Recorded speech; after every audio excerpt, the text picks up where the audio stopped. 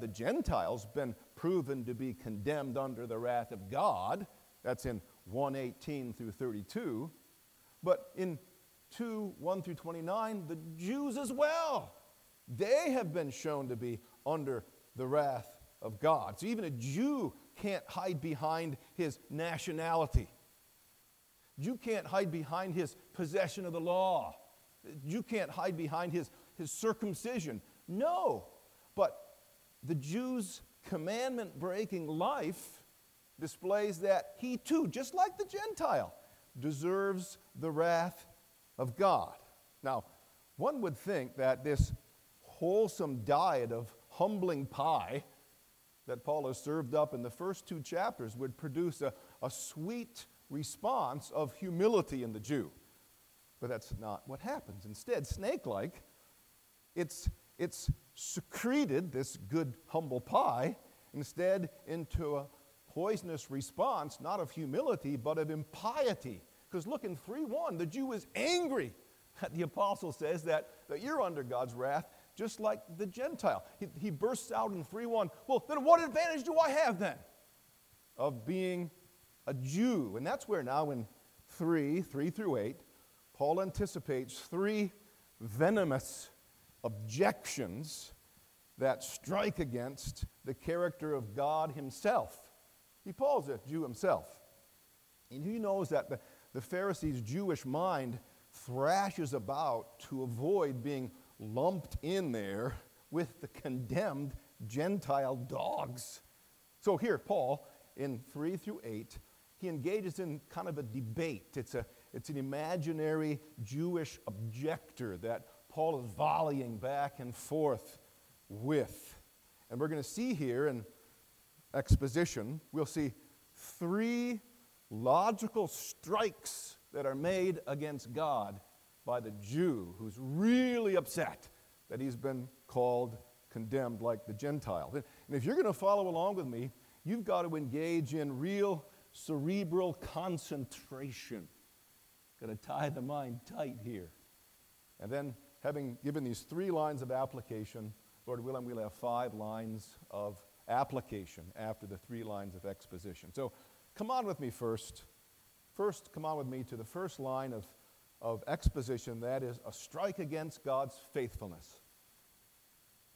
A strike against God's faithfulness, and that's in verses 3 and 4. Look what it says there. What then? You hear the Jew arguing. What then? If some did not believe, their unbelief will not nullify the faithfulness of God, will it?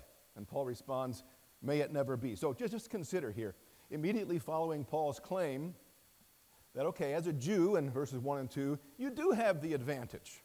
You're a Jew. You have the Scriptures. That's a privilege that you have. And then here comes that first poisonous objection striking at God's faithfulness. In verse 3, it says there, what then? If some did not believe, their unbelief will not nullify the faithfulness of God, will it? And the Jew is basically saying this. But Paul, we do have the Scriptures as our possession. And it's those very Scriptures, those very oracles of God that are filled with promises that He's made us to be His favorites. He's promised He's going to protect us and prosper us, like in Genesis 17, in the Scriptures. God has said, I've made an everlasting covenant, Abraham, with you and your seed. You shall be my people, you Jews, and I will be your God. And even the Jew could say, in Isaiah 49, God promised that as a mother nursing can't forget her child, so I'll never forget you, Israel, you, the Jewish people. So Paul, in the Scriptures, we have the promise of God's faithfulness. He's going to protect us, prosper us. We're His faves. And therefore, God has a moral obligation to be faithful to His word. And if He's not faithful to us Jews in saving us, then God is made to be a liar. Because if you say that the Jews are properly to follow Jesus and only Jesus, and we're condemned if we don't, then you're nullifying the faithfulness of God. See, the issue he's addressing here is if some didn't believe. And the Jew is arguing here, Paul, look, God said we're his faves, but clearly the bulk of the Jews have rejected your gospel. The bulk of the Jews have rejected the idea that Jesus is the Messiah. Look back in Jerusalem on crucifixion weekend. They were the ones, the Jews in mass, said, crucify him. And they're the ones who are saying your gospel is foolishness. So, Paul, if Jesus is truly the Messiah, then this would be a great moral embarrassment to God. For if the Jews, God's faves, have failed to recognize Jesus as Messiah, then God has been asleep at the switch, and he hasn't been faithful. That idea of being asleep at the switch, it's how railroads used to have at a fork a switchman back in the day, and you go to the north track, which would be a safe course, but if you go to the south track, you're going to collide. And when a switchman saw a train coming, he was awake, and he pulled the switch, and he would direct the train safer to the north track. God's been asleep at the switch in history then. Because he should have had Israel, if he's going to protect them and prosper them, to turn in the northward direction of believing Jesus and being saved. But you're saying, God let us go the southward direction, and we're on collision with God's wrath. This nullifies the faithfulness of God in his promise to keep us safe. Because in Passover Jerusalem, we see that those who shouted, crucify him, won the day, and this nullifies God's promise that we'll be his people who will be protected. So this is the strike against God's faithfulness here in verse 3. But Paul gives kind of a disinfecting correction here. Look what Paul says there in verse 3. May it never be. Paul's arguing against the Jew. Paul is saying, no way, God forbid. See, here Paul dismisses any insinuation that God's not faithful with a sense of disgust. He's saying this is the height of impiety. This is blasphemous even to contemplate such a thing. He says to the Jew, barricade that avenue of thinking. Put a skull and a crossbones on that door. Don't go down that corridor that says God isn't faithful. It would be like this if you went to downtown Grand Rapids to a high-rise apartment and there was a crime scene. There's a woman, she's dead on the floor, and there's a bloody knife laying alongside of her. And standing there is her father and also her husband. Now, you may, in that crime scene situation, contemplate that either of those two could possibly be suspects of the crime of murder. And that would be a legitimate contemplation. But Paul is saying, no, not so. Not so when you come to a moral crime scene and you see that, say, in history, the Jews have rejected Jesus as the Messiah, and for you at that point to suspect God as being the culprit and the criminal here, Paul says, no. That's an irreverent blasphemy. Never entertain the idea that when sin arises on the scene, God is to blame. I mean, that's what Adam did in Genesis 3 at the first sin, eating the forbidden fruit, and there was forbidden fruit juice running down his cheek. And who does Adam blame? You, God, you gave me this woman. No, we're not to go there. Look what it says there in verse 4. God be true and every man a liar.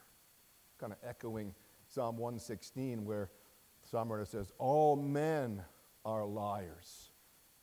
See, when there's a crime scene, we never put the blame at God's door. Blame is always to come at man's door. So when in Jerusalem, the crime scene, when the Jews said, crucify Jesus, it's not God's fault. Whenever there is a historical event that seemingly contradicts God's word, we have a holy obligation to refuse to charge God with a crime. We've got to look elsewhere for the criminal. And look how it says there in verse 4. If some disbelieved, okay, Paul will say it's true that some didn't believe the gospel, but look, we find that the 11 apostles, all Jews, they did believe. Some Jews, the faves, believed. Also on the day of Pentecost, 3,000 Jews believed. Look how God is keeping them. Even Paul himself, he was a Jew, and Paul himself had believed. And even he's writing to the church in Rome, and there are Roman Christians there who are Jews, and they have believed. You see, God has kept his promise to Israel. Israel has had a remnant that was saved. Even when he gets to chapter 9, he will say, not all Israel is Israel. And the promises God made to Israel, like Jacob I have loved, Esau I have hated. Esau was a Jew in bloodlines, but there's only the remnant that really have that ultimate promise, like an egg yolk and the outer. It's only the yoke that only true Israel is Israel. God has kept his promise to Israel. So look at the quote there from Psalm 51, that you may be justified when you speak, and you may be righteous when you judge. It's a quote from Psalm 51. And what is Psalm 51?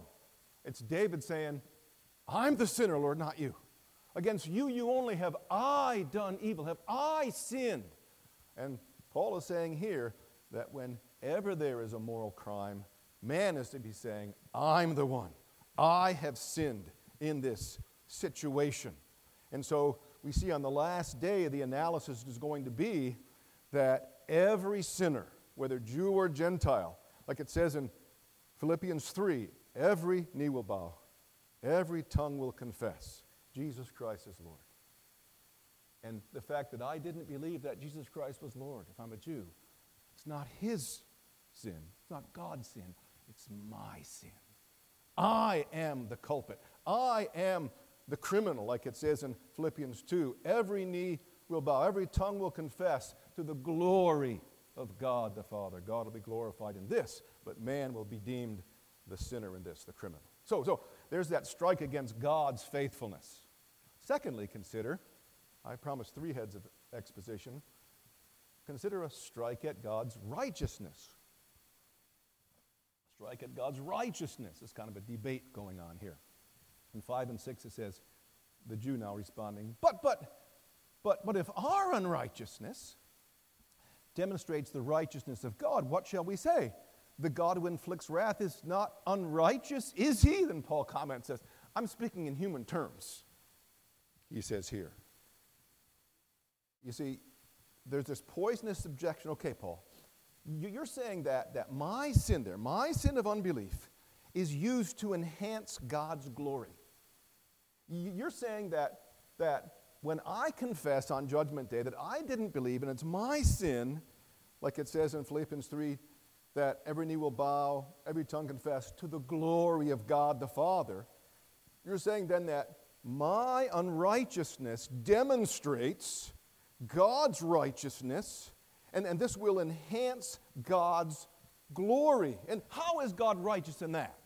If he's gaining a surplus from my sin, how can he then, if I've advantaged him, how can he take hold of me, who's just trumpeted his praise on that judgment day, then grab me and bind me hand and foot, and look, it says there in verse 5, and inflicts wrath on me and cast me into the lake of fire? How is that just? Even look what it says in 2:5 of Romans, kind of harking this idea.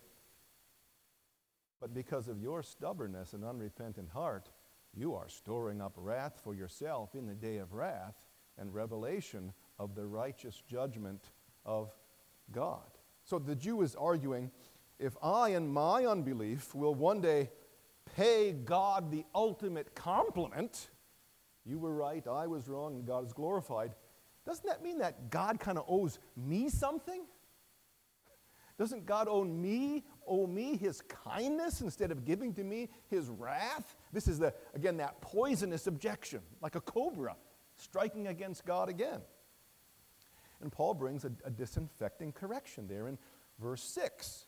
Again, Paul says, may it never be, no way. For otherwise, how will God judge the world? You see, he even says, I speak in human terms. It's like he's apologizing here that such a thought would ever flow from his pen. He says, I'm speaking as a man. And what he means by that is we as men are prone to be smart alecky and lippy in the presence of God. To call into question the righteousness of God, blame shifting from our own sin to put it on God. And the argument is kind of expressing that you realize it is impossible that God would not be righteous. It's impossible that God would have a blemish on his integrity, because if you did that, then that would disqualify God from being fit to judge the world. And every Jew knows that God will judge the world. Father Abraham said in the suburbs of Sodom, when the concern was that God was going to destroy Sodom, Abraham says this, "But Lord, will not the judge of all the earth do what is right?" And every Jew says, yeah, what am I doing? Suggesting that God could be unfit to judge, or to be not having credibility or integrity to do so. You see, such a suggestion is irreconcilable with what a Jew knows to be certain and indisputable.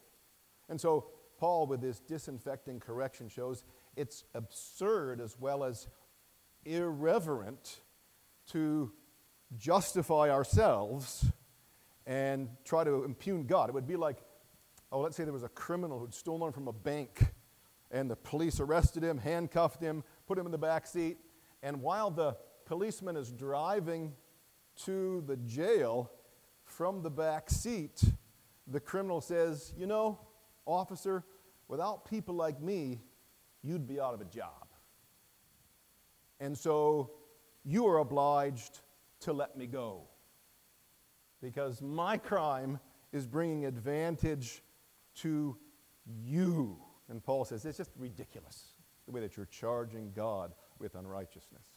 So, again, 3 strikes they're giving. The cobra strike of strike at God's faithfulness. Secondly, strike at God's righteousness. Now, thirdly, by exposition, consider a strike at God's holiness. That's in 7 through 8. You hear the Jew talking again now. "But if through my lie the wrath of God abounded to his glory as a sinner," and Paul says, wait a minute now. Why not just say, as we are slanderously reported to say, "Let us do evil that good may come"? Their condemnation is just. So we see that this poisonous objection, which, kind of referring back to verse 4, God being a liar, the sin of speaking falsely against Christ abounds, brings surplus to the glory of God. It's really the same word that's used in John 6:13, where we talked even in the Sunday school class about the lad's lunch of loaves and fishes overflowed to 5,000 or abounded to 5,000. The Jew is saying this, well, if my sin overflowed or abounded or enhanced God's glory, then why am I being charged? Why would I be accused of crimes that couldn't be keeping the favor of God? And he might even think in his mind, for the wrath of man praises God. So Paul says, okay, what you're basically saying is, let us do evil that good might come. That's what the opposers of Paul had, that slogan. They would put it in Paul's mouth. As look at 6:1, we'll talk about when people speak about justification by faith and not by works. Paul says, what shall we say? That we should sin that grace might abound? That's what the Jew is basically saying. Well, I can sin against God and grace should abound. Paul is basically saying this is antinomianism, having a disregard for God's holy laws, no matter if I break them. And by the way, there are many who have this mindset that would say, I can sin against God, no worries. As a Christian even, I can go on sinning, and it just brings a surplus to God's glory. It just magnifies his grace. And the disinfecting correction is their judgment or their condemnation is just. As sloganeers back in the first century, or even now in the 21st century, when they say, let us sin that grace might abound, the sloganeers pervert the providence of God and the grace of God, and they use it as a license to sin. You ever hear people who hear of God's grace and use it as a license to sin? Paul says, a curse be on them. Because Paul is saying, of course God is in the business of extracting out of moral wickedness grace for himself. He always does that. Like in Genesis 50, we see that Joseph's brothers threw him into a pit and told a false story about it all. But we see that you meant it for evil, but God meant it for good. God always takes evil and brings good out of it, but it's a perverse evil nonetheless. What happened? It's like Judas, remember? Judas betrayed, and he used Jesus for pieces of silver. But somebody say, but even Judas, okay, he did a good thing. Because in the long run, it brought glory to Jesus and redeemed his elect. So it's okay to sin because God will make grace abound. Yeah, but the reality is for Judas, Jesus says in Matthew 26, it would be good for him if he'd never been born. And he ended up under God's wrath. So even Paul's blaspheming and persecuting the church. Yes, God used that for his glory to save many people, but it was still a very sinful thing. Yes, it's true that God always uses a mysterious alchemy where he can take evil things and he can work them into good things, but we should never use that truth as a license to sin. Instead, we are to, in our sanctification, seek to perfect holiness in the fear of God. And anyone who abuses God's grace and uses that as a motive to sin undermines God's holiness, and they're slated for wrath. As old Thomas Watson says, there's a difference between poison in a man and poison in a snake. What's the difference between poison in a man and poison in a snake? Well, when there's poison in a man, that man is fevered and shivering, right? But when there's poison in a snake, he's happily slithering. And likewise, when there's sin in a Christian, he's fevered and shivering with a sense of guilt. And he's uneasy because the Spirit of God dwells in him. But if there's sin in a pretend Christian, he's slithering along happily. Doesn't even bother him. And so this is what Paul is saying. No true Christian says, let us sin that grace might abound. Let us not be pretend Christians. So, that's our exposition. Those three headings: a strike at God's faithfulness, a strike at God's righteousness, and a strike at God's holiness. Now, with that exposition in mind, come on with me to draw a few lines of application. And there are really we'll see how many words about themes. First of all, mental responsibility. There's a word here about mental responsibility. Like I said, we really got to have cerebral concentration sometimes when we work in the scriptures, right? Did you see it here? You had to think, didn't you? You had to really tie it up and say, well, there's logic going on here. And I know it's tough when we live in a TikTok generation of 30-second reels. It can make us reluctant to think hard. And we can come to church and say, Pastor, I don't come to church to think. I come to church to feel. Appeal to me emotionally. Don't appeal to me mentally. Did you see how opposed this is to biblical Christianity? Biblical Christianity calls us to think. Just notice the tightly reasoned logic of inspired Scripture.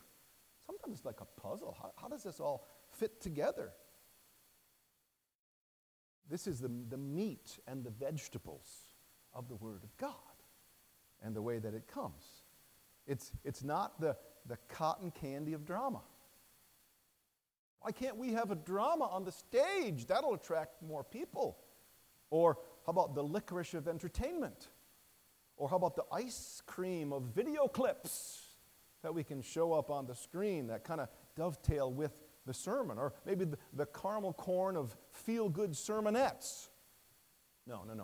Biblical Christianity feeds and exercises and strengthens what? Primarily the mind. Like in 1 Peter 1 where the apostle says, come on, gird up the loins of your mind. It's like when the Jews were getting ready to roll in Egypt to head out. They had to gird up, tie up tight because we're ready. Or even in Romans 12:2 it says, be not conformed to the pattern of this world, but be transformed by the renewing of your mind. We need to think as Christians. We need to be anchored in truth and be not tossed to and fro by our emotions. So listen, a faithful ministry, that's echoing the Apostle Paul's ministry, it's going to challenge and stretch our minds. So when we come here and sit in the burgundy chairs, we've got to refuse to be dumbed down to our emotion-driven world in 2024. And so if you sit here and it's an exposition of Romans, or it's Pastor Matt who's doing an exposition of Ephesians, and you sit there in your chair and you say, I really got to concentrate here. In fact, I'm kind of getting a mental Charlie horse listening to this sermon. That's okay. It's like in the physical realm. You have to get a workout, you're in the weight room maybe, and you feel the burn, and that brings physical health. Well, likewise, when we feel the burn between our ears, that brings spiritual health. Even look at that passage here in 2 Peter 3, talking about Paul's, 3:16 of 2 Peter, about Paul's letters. He says, in these letters there are some things that are hard to understand, which the untaught and unstable distort as they do the rest of the scriptures to their own destruction. You therefore, beloved, knowing this beforehand, be on guard, lest you be carried away by the error of unprincipled men, and you fall from your steadfastness, but instead grow in grace. How are we going to grow in grace? It's by working out, by using our minds, that we might be strengthened in the inner man. So there's a word here, I think, in this passage about mental responsibility, because we got to think. Secondly, I think there's a word here about sovereign alchemy.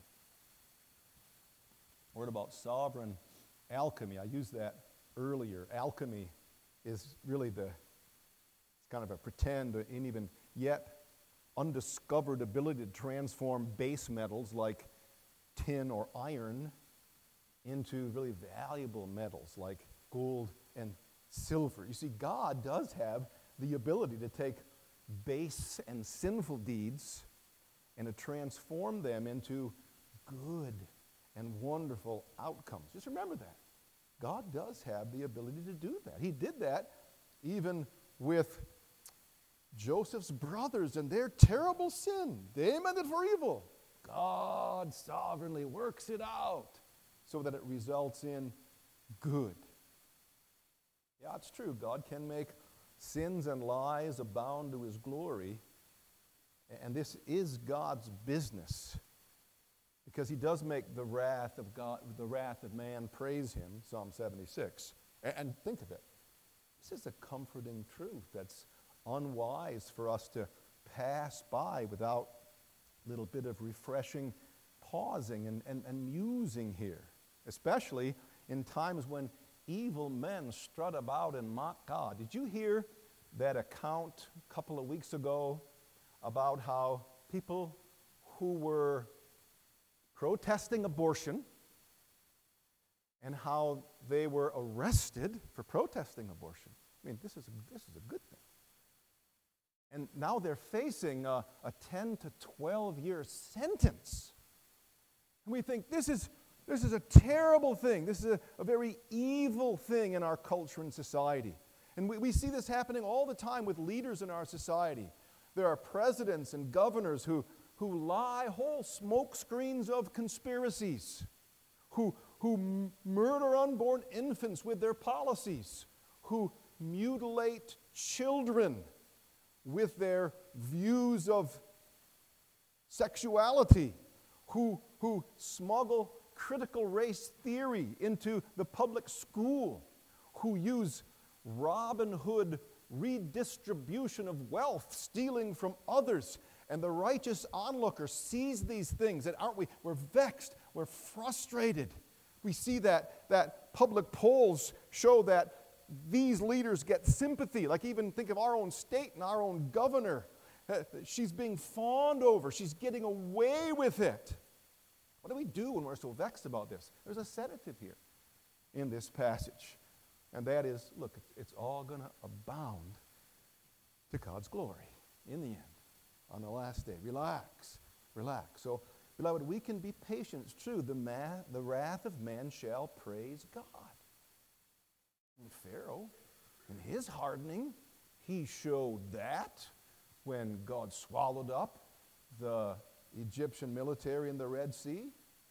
Or even Haman, he wanted to destroy the Jews, but God was glorified by Jehovah's sweet victory in the end. Even Pilate stood there on his porch in his false piety, washing his hands. And we say, how can he do that? We know that at the resurrection and on the last day, God is going to be glorified and everybody's going to be singing praise to his name. All things will abound to God's glory. So relax when we think of God's sovereign alchemy over everything. That's true in history, but it's not just true in things political, it's also true in things spiritual as well. God does make evil to abound for good. Joseph's brothers. I mean, think of how vexed Joseph was when he was in that pit shouting up, "Get me out of here!" And he didn't. Then he was in Pharaoh's house. "Get me out of here!" And God didn't. And he's in prison. "Get me out of here!" It's like that oyster who has there that irritating intrusion, grain of sand that's so disturbing. But the result of it is what? A really shimmering pearl at the end. And so it is that the Lord has these intrusions and grains of sand that irritate us. Like even the fall of man and the devil's malice and man's treason, even that evil intrusion results in God being able to display the splendor of his stooping down and condescending and sacrificially loving men by sending his Son. It's this shimmering pearl of great price that we see now, even though all this sin took place. There's a sovereign alchemy in all of this. And even the idea of our sin, Paul's going to get to Romans chapter 7, where the law comes and coveting, sin becomes utterly sinful. When it says, "Do not covet," I covet all the more. Even all these sins stirred up in my life are good because it shows me the mirror of my evilness. And I say, "What a wretched man am I? Who will rescue me?" You see, even our sin is used for God's glory. And even in the Christian life, there can be sins in our lives that still stay. And the idea of our battling still in our lives with the idea of I can still struggle with drunkenness, maybe someone, like even Mike Waters, I just saw on Facebook, he was reminiscing the anniversary of his being converted over at the mission in Holland here, when he was involved in drunkenness and in other kinds of immorality. And the idea of it, even sometimes that battle still goes on in the life of a Christian. When I would do good, evil is right there with me. I don't do the good that I would do, but the evil that I wouldn't do, that I do. What a wretched man am I. And we see even we can still in our own Christian life, when we still struggle, have that comforting contemplation that even in this sin it will abound in glory to God. But let me just say this to you. It's true, yeah, God is in the business of changing swamp water into the finest wine. But don't be a snake about it. In other words, don't say, "Oh, then let us sin that grace might abound. I'll just keep on sinning." Because if you act like a snake about it, then again, you go back to Watson, who says, sin in a man or poison in a man is different than poison in a snake. If you're sinning and you're thinking, "I can keep sinning that grace might abound," then you are just happily slithering. And you are not guiltily shivering like a true Christian does if he's battling with sin. So there is sovereign alchemy here. But come on, thirdly, consider in this passage there's also irreverent impiety here. Irreverent impiety.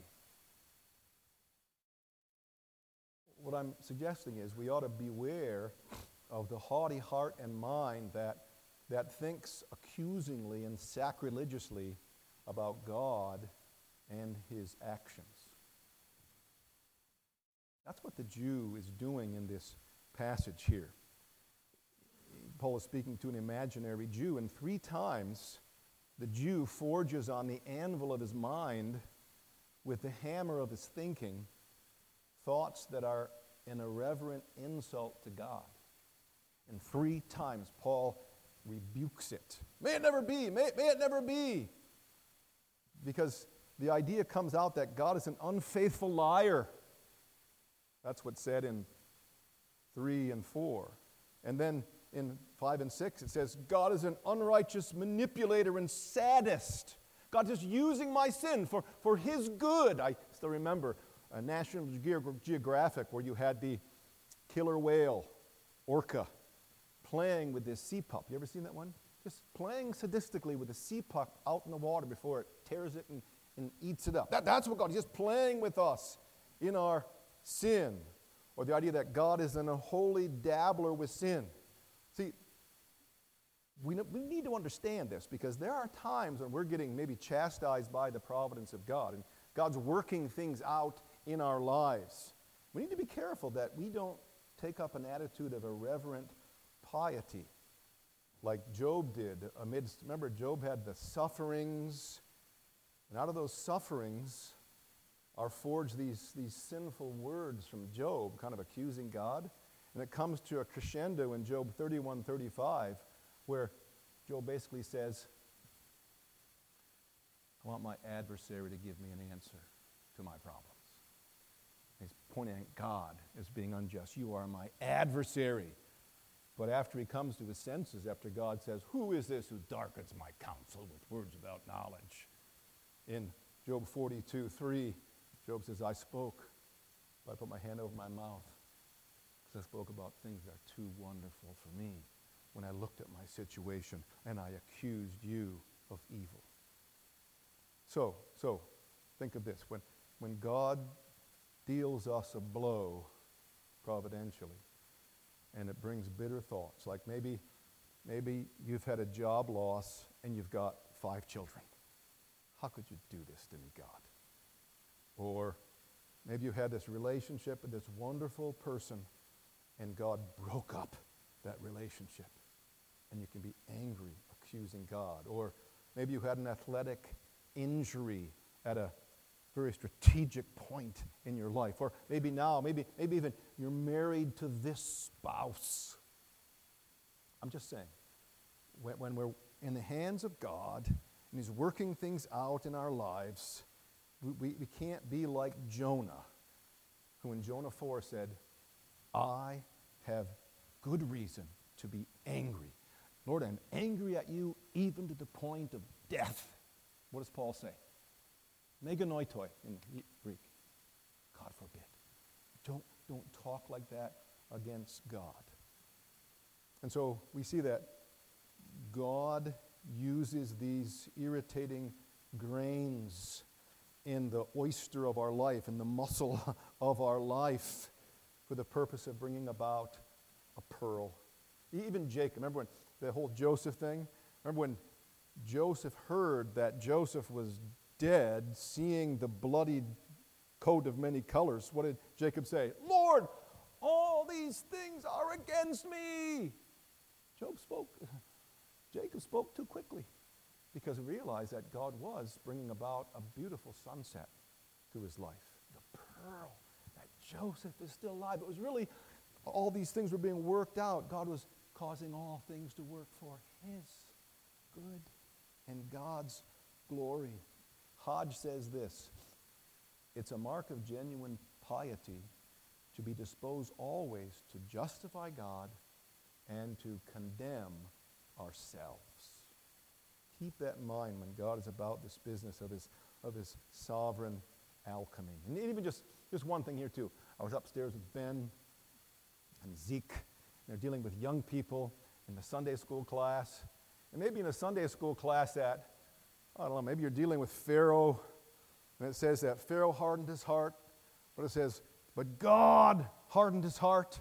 And you may have some cheeky, maybe even lippy teenager saying, well, God really was just using Pharaoh, and Pharaoh didn't have any choice because God hardened his heart. There's a point where you say, stop, don't even go there. Just bar the door to that kind of thinking. God be true, and every man a liar.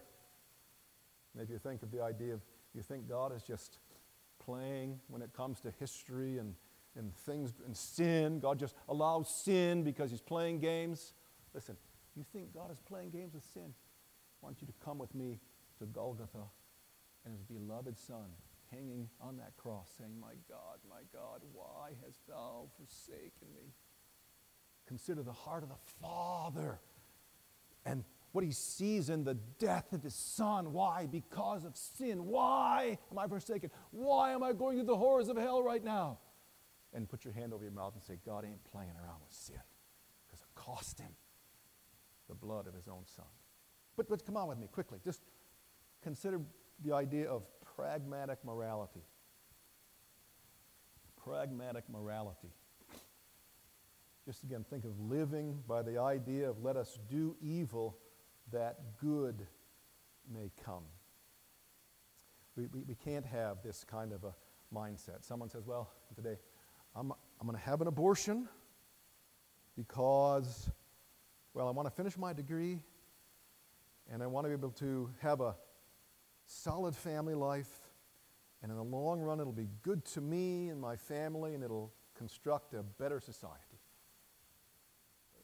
We're going to do good or do evil that good may come. No, we can't have that kind of pragmatism.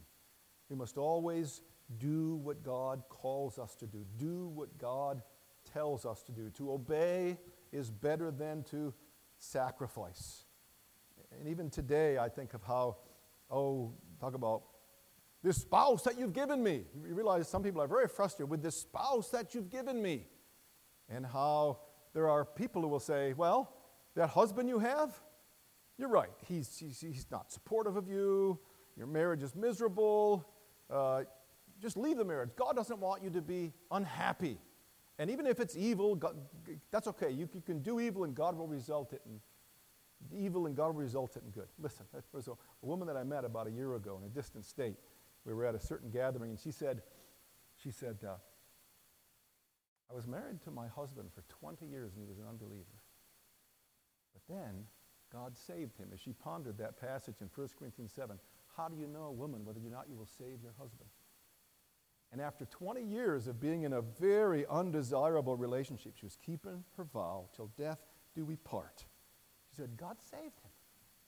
We had 25 years of the finest wine in my life together with this man. What I'm saying is, our duty is always to obey God and leave the outcome with his sovereign workings. Because God is able to take our watery jars of obedience and turn it into the finest of wine. And I encourage you to take the advice of Mary as she spoke to the steward at the wedding at Cana. And she said to him, whatever he says, do it. His word. Whatever he says, do it. Trust this miracle worker to change your obedience into blessing. So that's the upshot of this passage and some practical applications. And above all, just consider how none of us have an immunity against sin in our lives. I don't care if you had a Christian upbringing like the Jews had a godly upbringing. I don't care if you have church membership. I don't care if you have a consistent devotion life. All that matters is that you would believe in the Lord Jesus as the Messiah, and you would trust him as your Lamb who takes away the sins of the world. And if the wrath of God would pass over you in the day of judgment, you'd have the blood of Jesus smeared in the forehead of your soul. And on the last day, the wrath of God will pass over. So I'm just saying to you, believe in the Lord Jesus. Jew, Gentile, churchgoer, non-churchgoer, believe in the Lord Jesus, and you will be saved. Let's pray together. Our Father, we ask that you would be merciful